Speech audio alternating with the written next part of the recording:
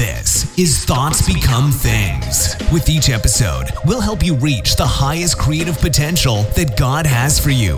With your host, a teacher, life coach, a dream coach, and motivational speaker, Jeremy Lopez.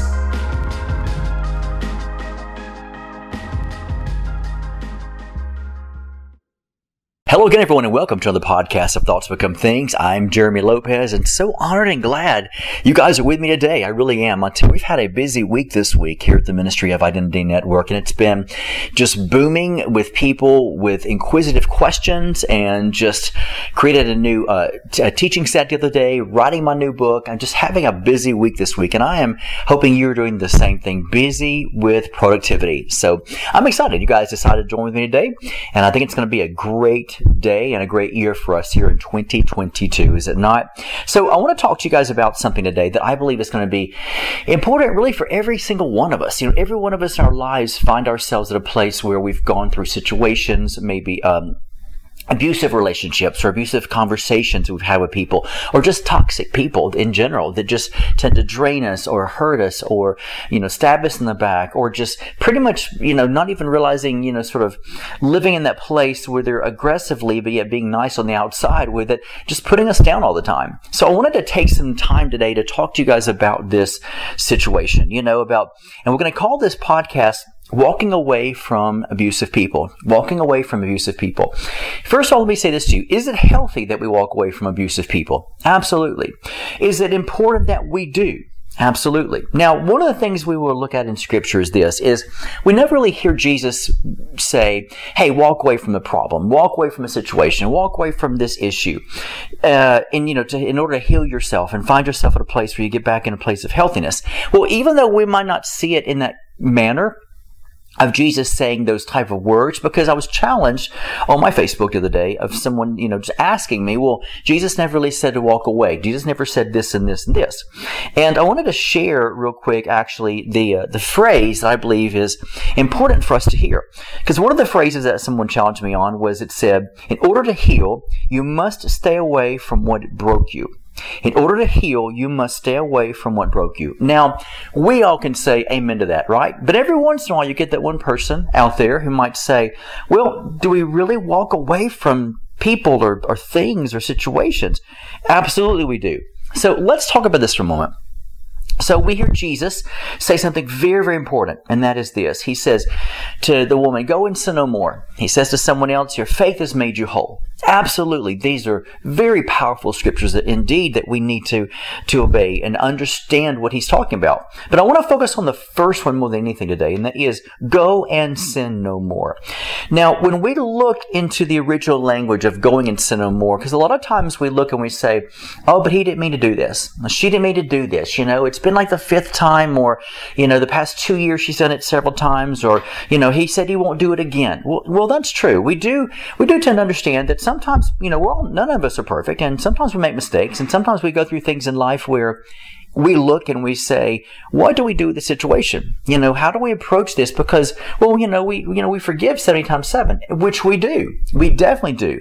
And anyone that knows me knows I'm a big grace person, very big person with sloppy agape love, as I call it, because I love people regardless. But there are situations in life when we do have toxicity around us, and through situations, through circumstances, through even people. And through these, we have to begin to really navigate through this personal relationship with them, or this personal situation, to see what is required of me to do. So let's look at Jesus for a moment.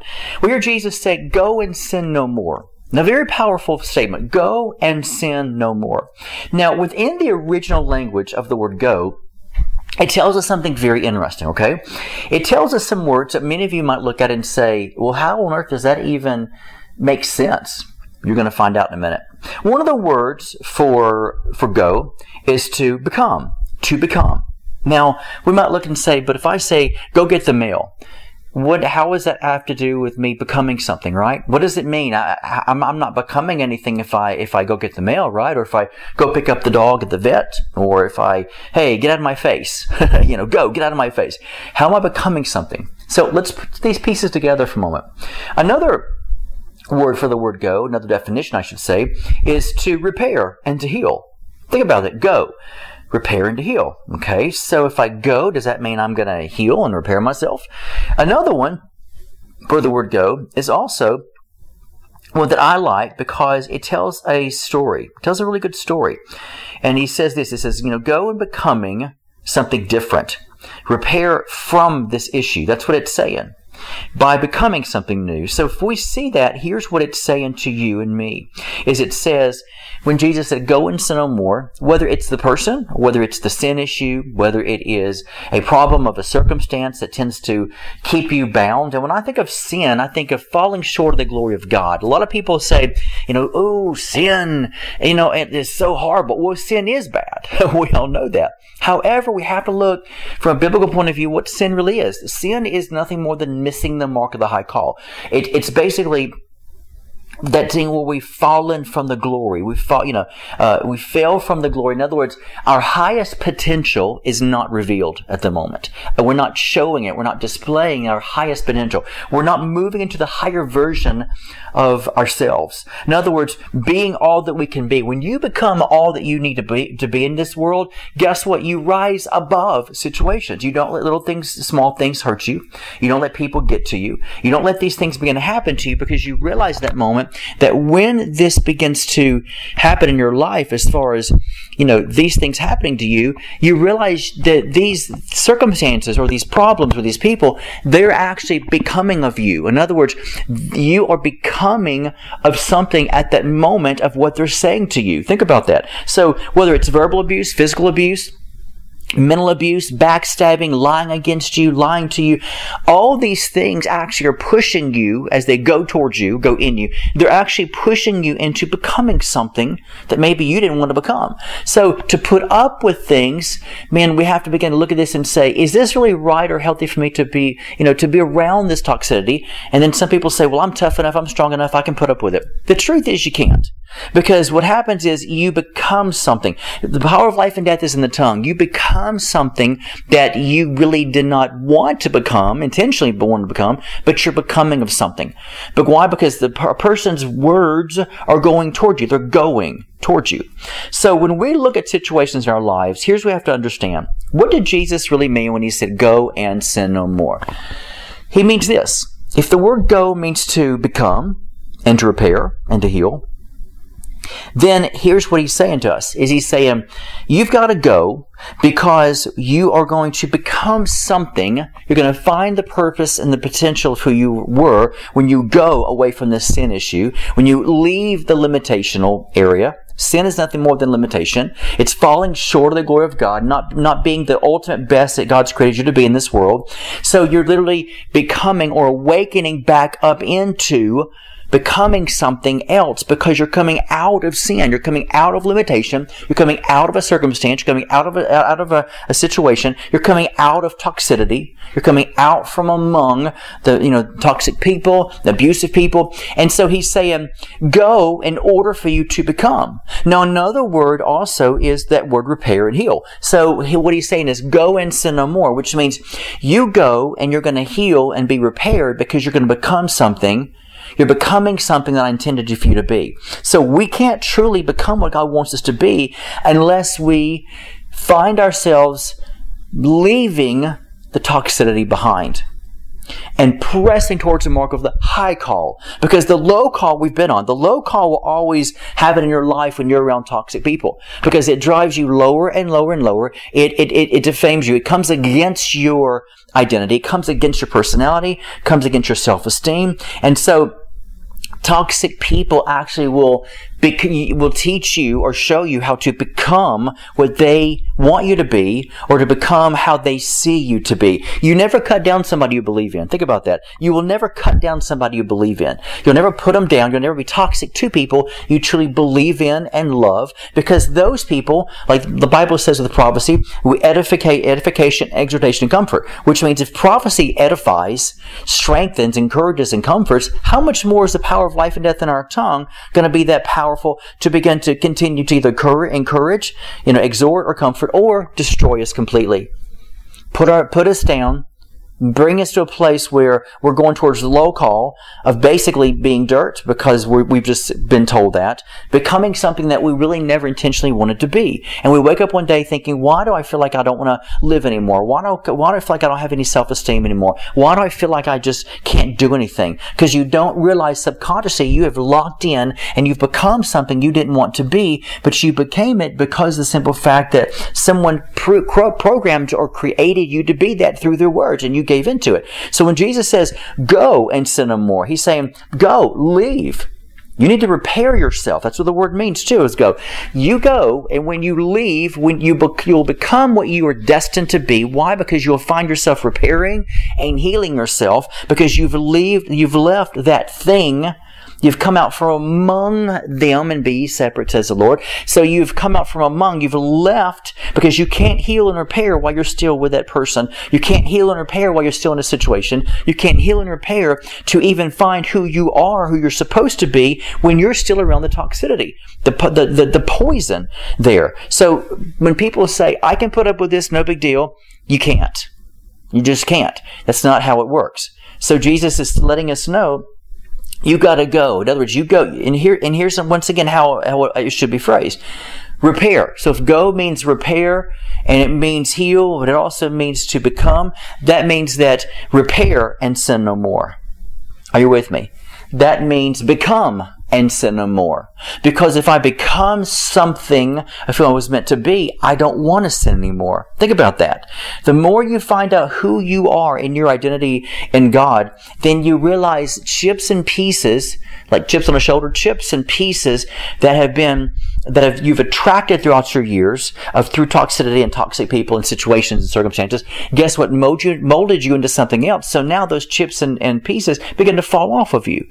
Why? Because you're becoming something, because you're leaving the sin behind. You're leaving the limitation. You're leaving the downfall. You're leaving the toxic words. You're leaving that situation behind. And so you can't find yourself saying, I'm tough enough, I can repair myself. I can take the heat. No, you can't. Because eventually, subconsciously, it will get to you and you will become what they intended for you to be. That's why they kept on putting you down over and over again. That's why they kept on abusing you over and over again. Because when you believe in somebody, you're going to exhort them. You'll never put them down. You never speak words of death over them because you understand the power of life and death in your tongue. You also understand the fact that if they're vulnerable enough to hang around you while you can put up with you while you're continuously putting them down, then guess what? Before long, they're going to become what you want them to be, and they're going to destroy themselves. So you've got to look at life and realize, I don't want to be what other people want me to be in a negative way. I don't want to be involved in a situation anymore. If I'm on a job and I continuously get being put down, and let me also tell you something about a job thing, okay? Play the devil's advocate for a moment. If you're doing a job and they're hard on you and rough on you, that has nothing to do with their Christian walk. Doesn't mean you're being persecuted or they're putting you down necessarily. A lot of times jobs have a lot of stress built into them, and managers and corporations and CEOs, they demand and they respect that if you work for them, they need a project done by 5. They're not persecuting you. They're not putting you down. They need a job by 5. They need it done by Friday. That's what you do. That's your job. It's not because you're being persecuted for the gospel's sake, or you can't handle it anymore, because what if God is using that boss to teach you how to be prompt, be on time, and discipline yourself to be able to carry things through? So understand what true persecution is, and understand what it means to truly be at a place where you're discovering the difference between being challenged in a healthy way and truly being in a toxic environment that's putting you down. If a boss says, I want this done by Friday, come on, I need this done by Friday, and they pressure you, that's not putting you down. That's challenging you, actually. But if they look at you and say, you better hurry, you better hurry this, you sorry SOB, you better get this done, you lazy, no. Then that's different. That's being toxic. That's abusive right there. Because you never cross the line with a person's individualism. You don't ever cross the line. You keep the boundary of the line of the work. When you need it done, how it needs to be done, and who should be present or who should not be present in this meeting. Those are work ethics. That has nothing to do with persecution whatsoever. Know the difference. So when you're looking at an environment of toxicity, you have to look at this and realize that this is where you're looking and saying to yourself, you know what? In order for me to repair and heal myself, I've got to leave. this situation or this person.